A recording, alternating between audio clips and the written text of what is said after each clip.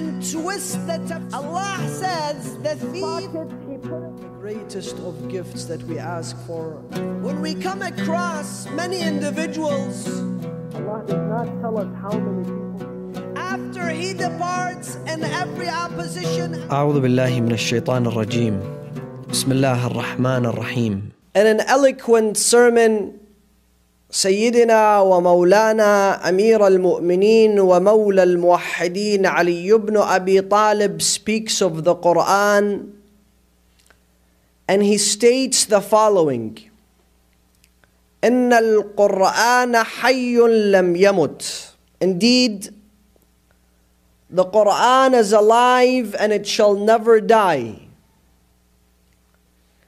And it renews itself as the days and the nights. And indeed, the Quran is as new for the last of us as it were for the very first of us.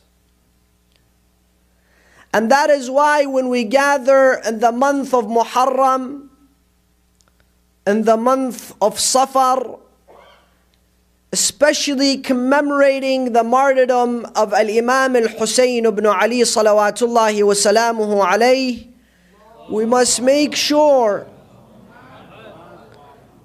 that the job of the mimbar of Imam Hussein and the pulpit of Imam Hussein, this universal platform or the mimbar of Imam Hussein, is dedicated to the Holy Quran.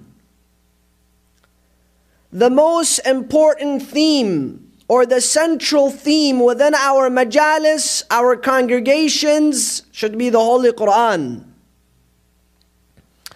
For the Holy Quran will bring honor to us. The Holy Quran will uplift us. The Holy Quran will bring respect to us and to our communities. And we should not turn our majalis into the majalis of stories or fictitious tales. We should not turn our mimbar or our majalis into a stand-up comedy or stories that are irrelevant in the lives of individuals living in the world today. But we should go towards the Quran, and we shall be inspired by the Quran.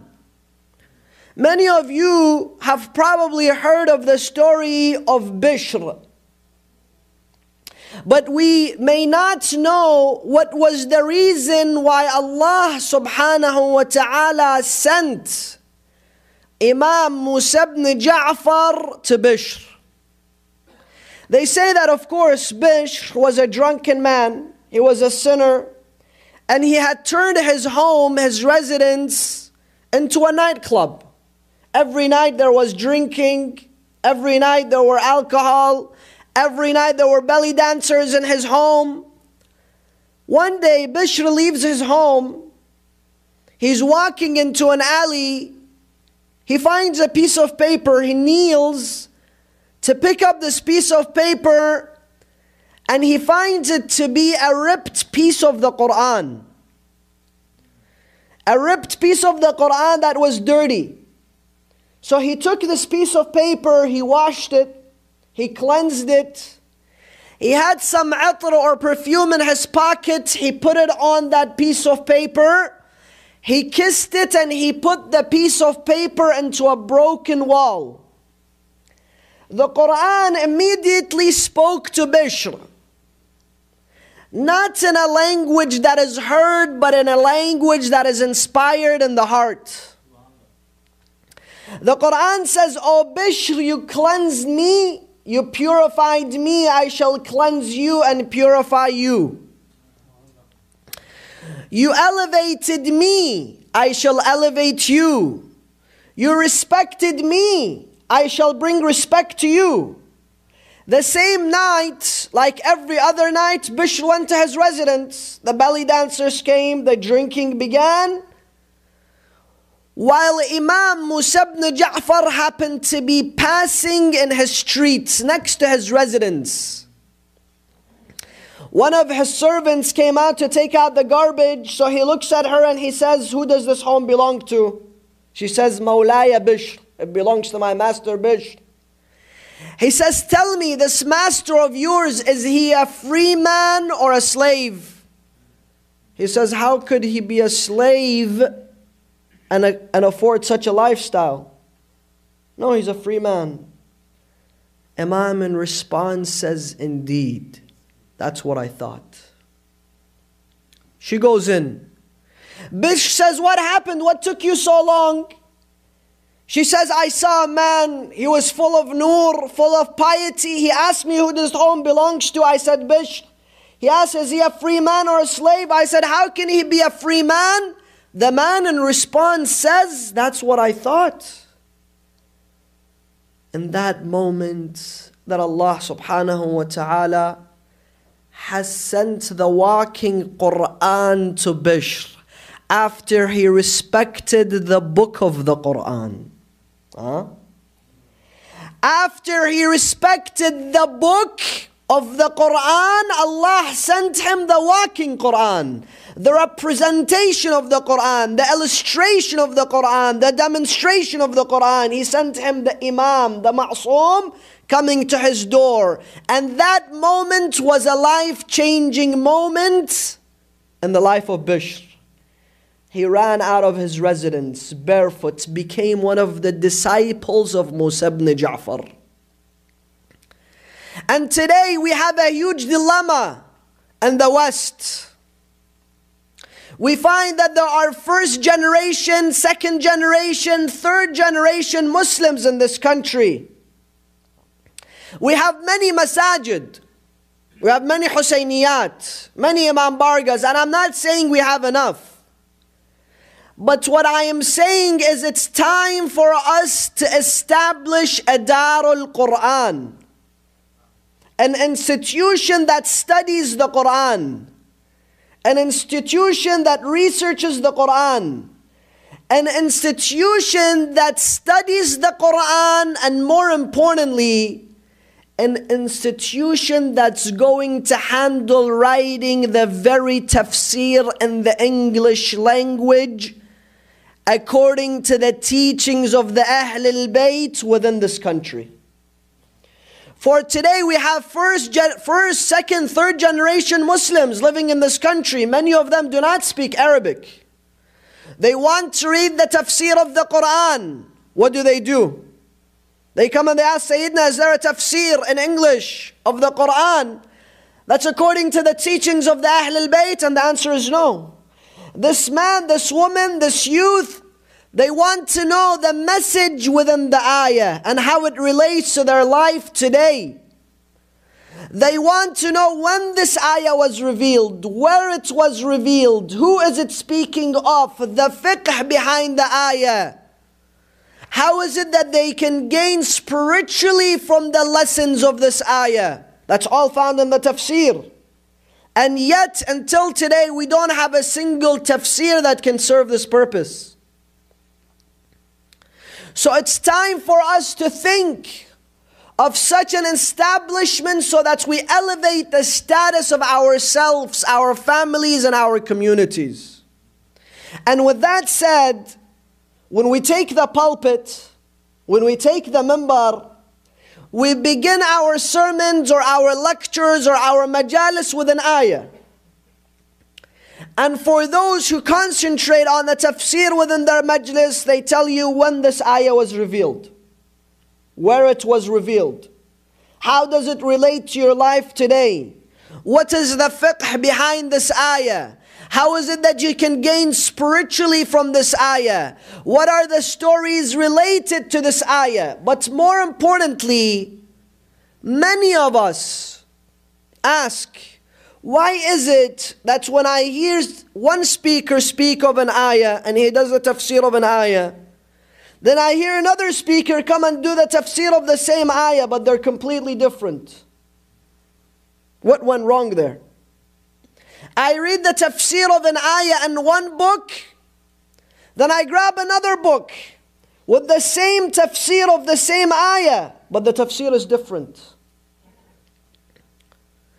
And it's time for us to explore the different methodologies of tafsir, so that before I speak to you tafsir, I teach you the tafsir. I examine an ayah and its tafsir, we ought to familiarize ourselves with the principles of tafsir, with the methodologies of tafsir. And indeed, we have 5 different methodologies of tafsir that are used in the books of the tafsir present in the Muslim world. First is tafsir al-Qur'ani bil-Qur'an. Tafsir of the Qur'an using the Qur'an. 2 is tafsir al-Qur'ani bil-Ma'thur. Tafsir of the Qur'an using hadith. Number 3, tafsir of the Qur'an using history. Number 4, tafsir of the Qur'an using the implicit and the explicit verses. Al-Mantuqi wal-Mafhum. And number 5, tafsir of the Qur'an using reason, aql, or what's also known as philosophy, after your loud salawat ala Muhammadin wa ali Muhammad.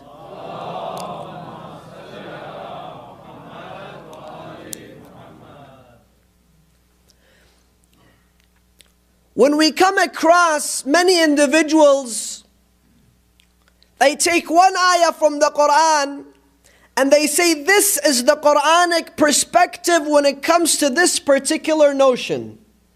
And that is completely wrong. For Allah subhanahu wa ta'ala discusses one notion in the Quran, which could be, for example, transactions, which could be the concept of tawheed, which could be the concept of nubuwah, which could be the concept of marriage, which could be the concept of divorce. Allah discusses one notion, one topic in the Quran. But this topic is spread throughout the entire Quran, and you cannot find one ayah that speaks the entire message when it comes to one particular subject. Let me give you an example.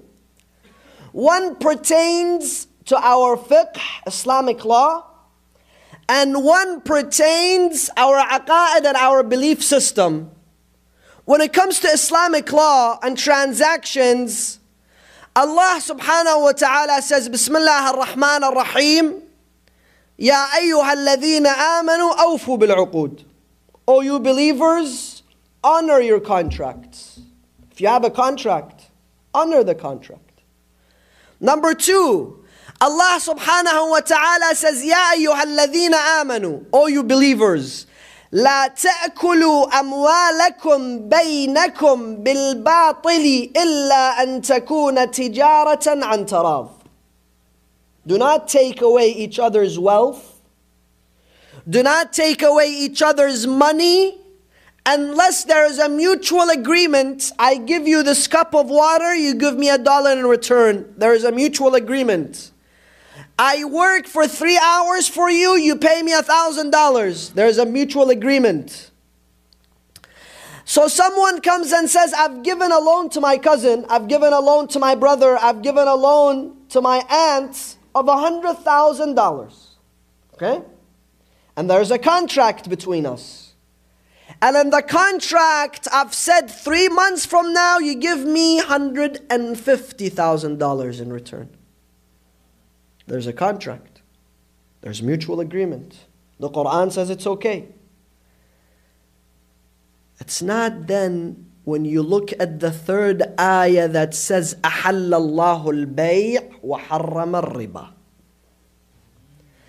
Allah has permitted bay', Allah has permitted buying and selling, but He has forbidden usury and riba. So when I look at the notion of contracts, when I look at the topic of buying and selling and business, yes, indeed I have to honor a contract.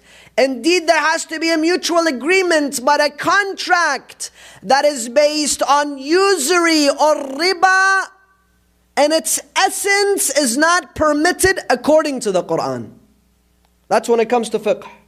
When it comes to our belief, Allah subhanahu wa ta'ala in one ayah says, الَّذِينَ يُبَايِعُونَكَ إِنَّمَا يُبَايِعُونَ اللَّهِ يَدُ اللَّهِ فَوْقَ أَيْدِيهِمْ. Those who give you allegiance, they give allegiance to Allah. Allah's hand is above their hands. Allah also speaks of His essence on the throne and how He has taken over the throne. Allah subhanahu wa ta'ala speaks of the day of judgment. وَجُوحٌ يَوْمَئِذٍ نَاظِرَةٌ إِلَىٰ رَبِّهَا نَاظِرَةٌ. And a day in which people will look at the face of their Lord. So does that mean Allah has a face? Does that mean Allah has a body and He's sitting on the throne? Does that mean Allah has hands? It's in the Quran.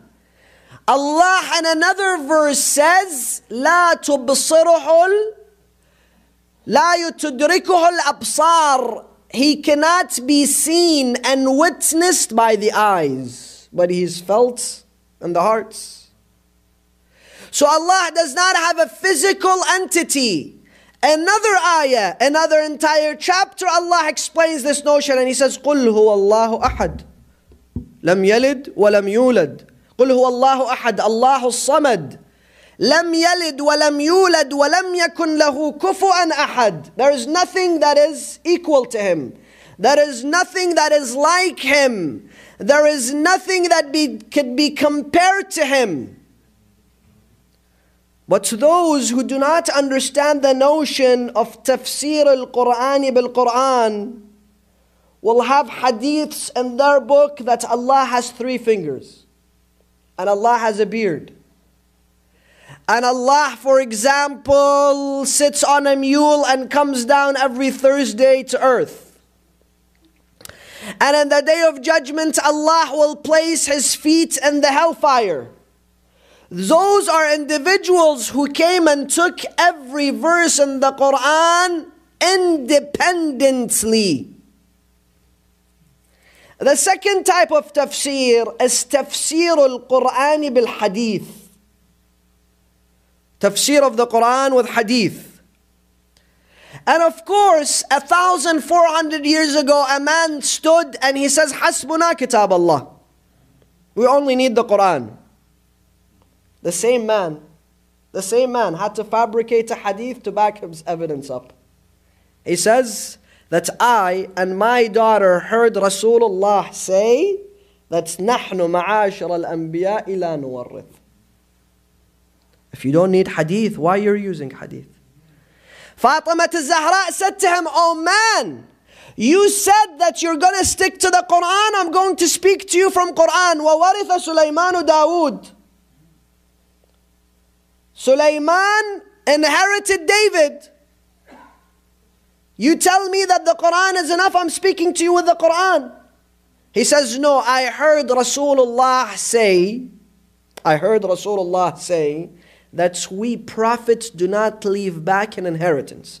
Regardless, tafsir al-Qur'ani bil-Quran is the most vital type of tafsir. Why?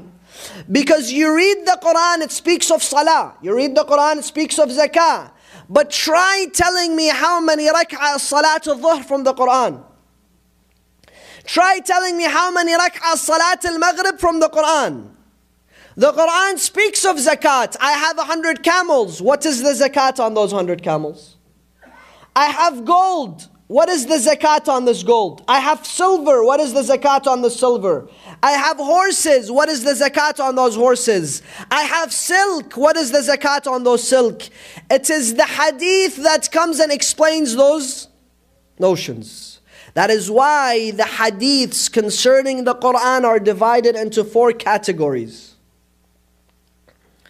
First category is the hadith that restrains and restricts an ayah. There's an ayah, the hadith comes and restricts the ayah. It limits the ayah. What do I mean? The Quran is limited by the... Indeed. Allah says, the thief, you shall amputate his hand. The thief, amputate his hand. And today there are many Muslim countries and many Muslim governments where they take the hand of the thief and they amputate his hand when he steals a bag of chips, when he steals $200, when he, for example, is impoverished and needs to put bread on his table, he steals something, they amputate his hand. The entire world witnesses this and says, this is a barbaric religion. This person is impoverished. This person is in need. How can you amputate his hand? That's when those individuals took the Quran and neglected the hadith. What do I mean? The hadith comes and says, number one, restriction of the ayah that there shall be no poverty when this person steals. No poverty. And the state and the city that this person is stealing, there shall be no poverty. He shall not be in need of clothes, food, rent, housing, and he should lead an honorable life. That's two. Number three, the ayah says it's not the first, the second, the third, the fourth time, but he has to repeatedly make this a habit. Number five, the act of stealing should cause terror in the hearts of those who live in that city, knowing that, they feel terrorized, they feel threatened, they feel they're no longer secured while the thief is on the loose. 27, some scholars say 32 restrictions before you amputate the hand of the thief. And I tell you, when the king of the country who steals all the wealth of the country, steals on daily basis, cuts the hand of the little guy, it's the most pathetic manner of implementing the verses from the Quran.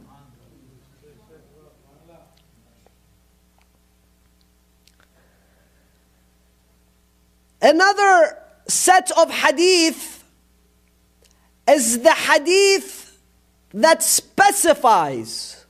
One limits, the second specifies.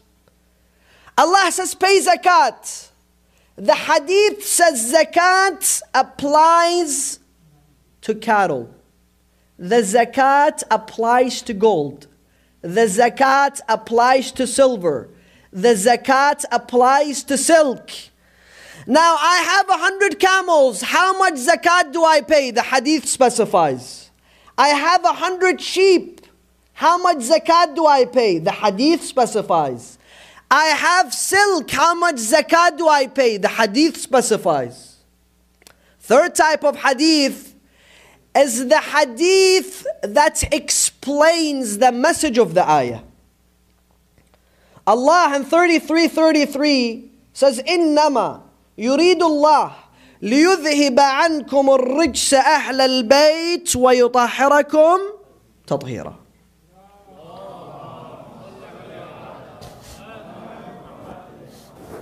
Now many people will tell you Ahl al-Bayt is the family. And what is the family? A family is a father, a mother, and children. So there the ayah must be speaking of the wives of Rasulullah and Rasulullah and his children. Tell him, yes, indeed, that's the definition of a family. A family consists of a husband, a wife, and their children. But the hadith comes and specifies what the ayah means when it says Ahlul Bayt. The hadith specifies. The hadith says that when Rasulullah received 33, he took the kisa, he put it onto Ali, Fatima, Hassan and Hussein, and he says, Allahumma ashhad anna ha'ula Ahl Bayti. They are my Ahlul Bayt. This is what the ayat means when it speaks of the Ahlul Bayt.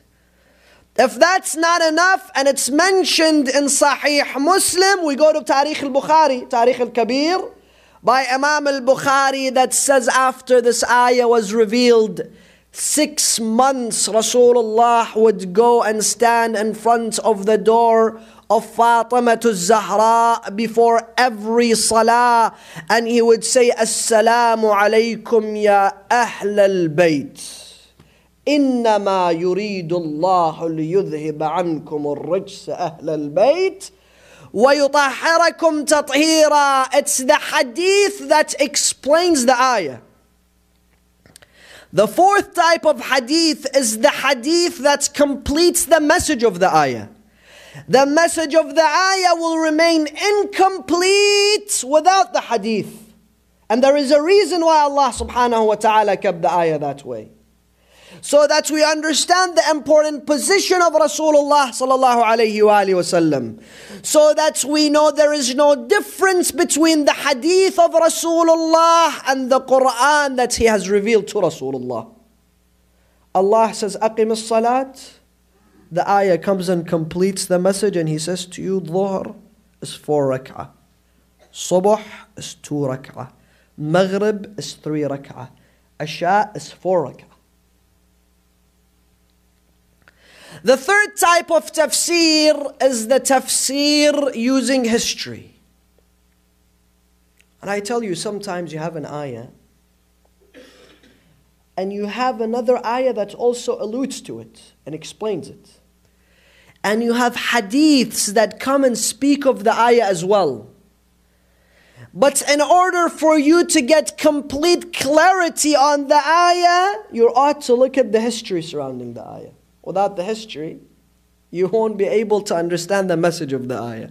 What do I mean? Allah subhanahu wa ta'ala speaks of the battle of Badr in the Quran.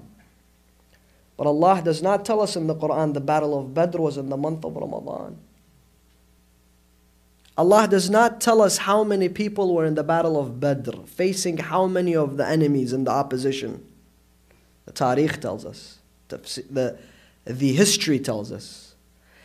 Allah subhanahu wa ta'ala alludes to Badr, but history comes and tells me there were 313 people.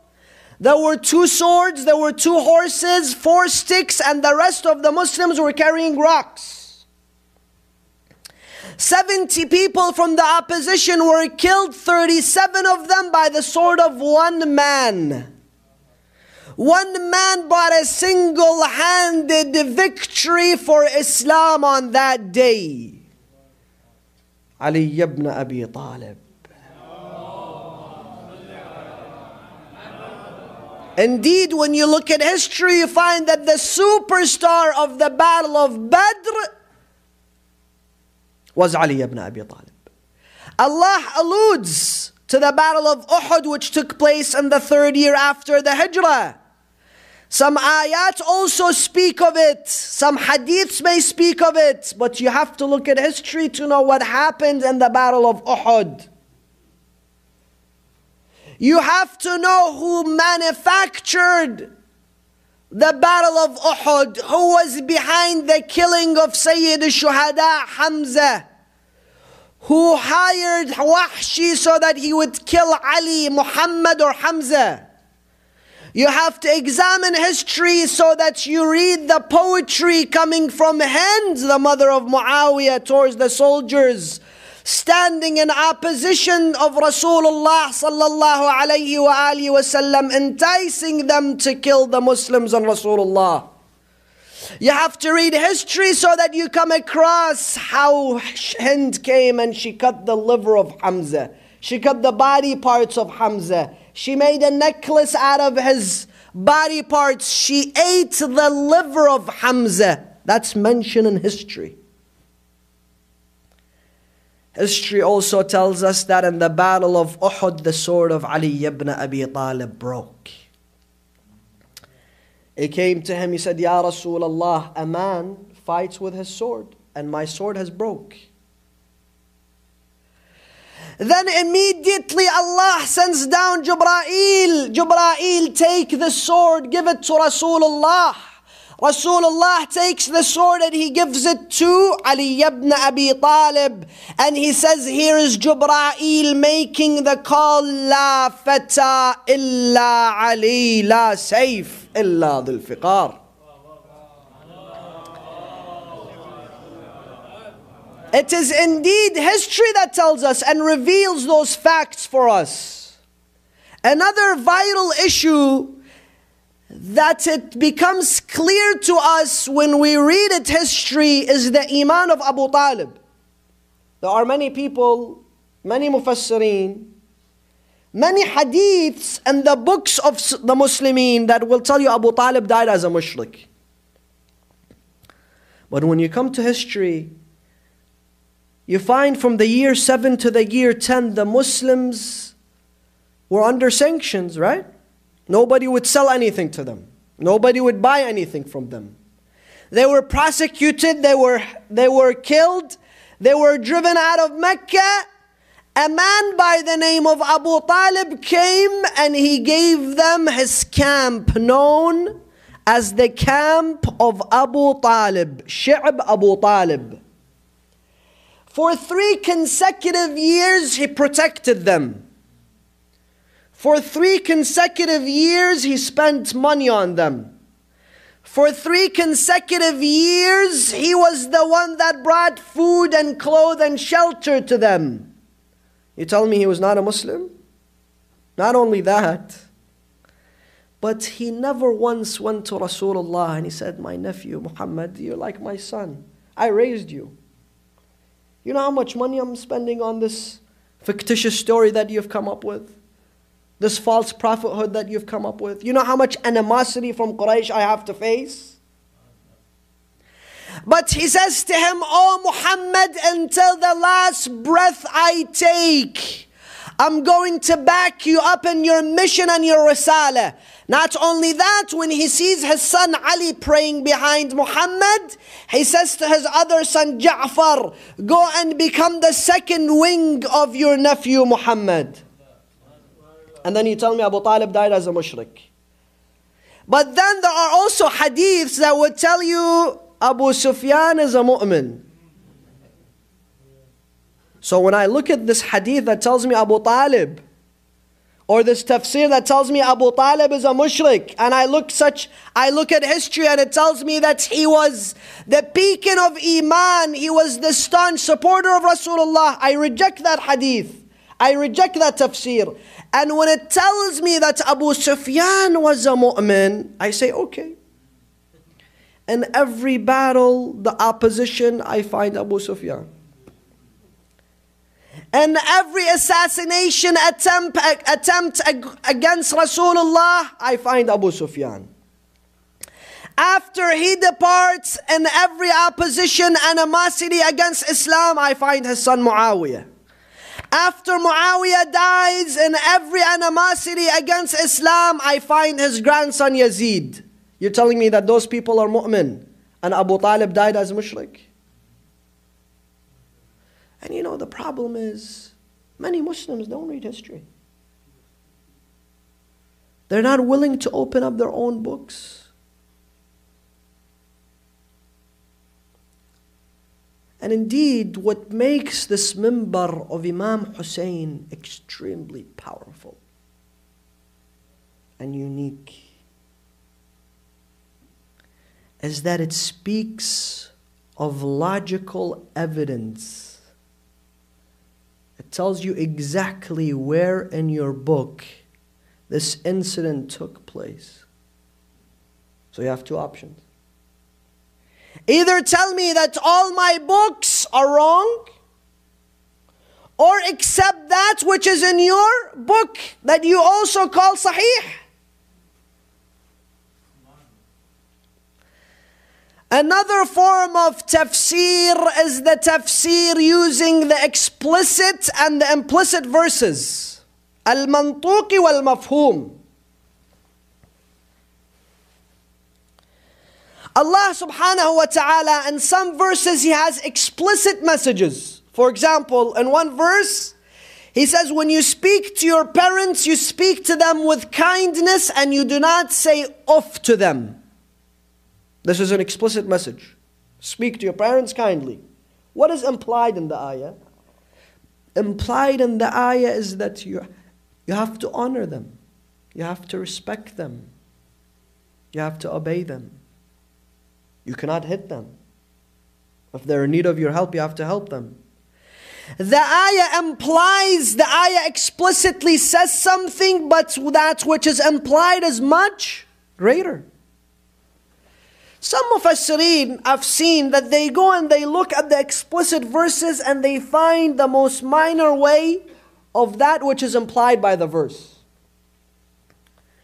But I'm here to say this. I'm here to say when Allah sends down an entire chapter known as Surah An-Nisa, that is the explicit message of the ayah. The explicit message of the verse. The explicit message of the surah. That there is an entire chapter discussing the affairs of women. What is implied is that Allah and the religion of Islam is here to honor women in our community. When Allah speaks explicitly of the 7 sleepers of the cave and that they were youth, that is explicit. But that which is implied is that Allah honors the youth within our community. When Allah subhanahu wa ta'ala explicitly speaks against discrimination within the Quran, that which is implied is that Islam is against all sorts of discrimination within our community. When Allah explicitly speaks against slavery, that is explicit. What is implied is that Allah and the religion of Quran stands against every form of slavery. Whether it was the slavery that has been demolished or abolished, and the slavery that is present in the world today. Last but not least is the tafsir of the Quran using aql, reason, our intellect. And I tell you, sometimes you come across certain mufassirin and tafsir and you wonder what happened to this guy's aql when he was writing this. Really. Months back I was reading the tafsir of Surah Al-Jinn. There is a scholar, known imam. His tafsir is present in every Muslim library. When he comes to the tafsir of Surah Al-Jinn, he says that it is possible for a woman to conceive pregnancy from jinn. A woman tomorrow comes, she's pregnant. You tell her, how did you get pregnant? She says, from the jinn. Imagine, woman in your family, community, in an Islamic country, how did you get pregnant? From the jinn. What happened to your aql when you were writing this? Another one of them says Allah cannot punish shaitan in the day of judgment. Why? Because He created shaitan from fire. And when He punishes him, He's going to throw him back in fire. So how is that a punishment?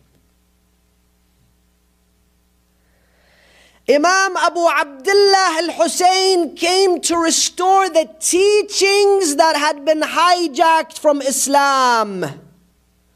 There were people who were Christians and Jews who would take the pulpits inside the masajid of the Muslim ummah and do magic and create fabricated lies and twist the tafsir of the Quran. We know the life of Imam Hussein in the last 10 days of his life. Sometimes even the last day of his life. A man comes to Muawiyah, he says, it's time for you to appoint your son Yazid. He says, I don't mind, but the problem is that Hussein, I'm afraid of Hussein. He's not going to tolerate Yazid. He's going to stand against Yazid.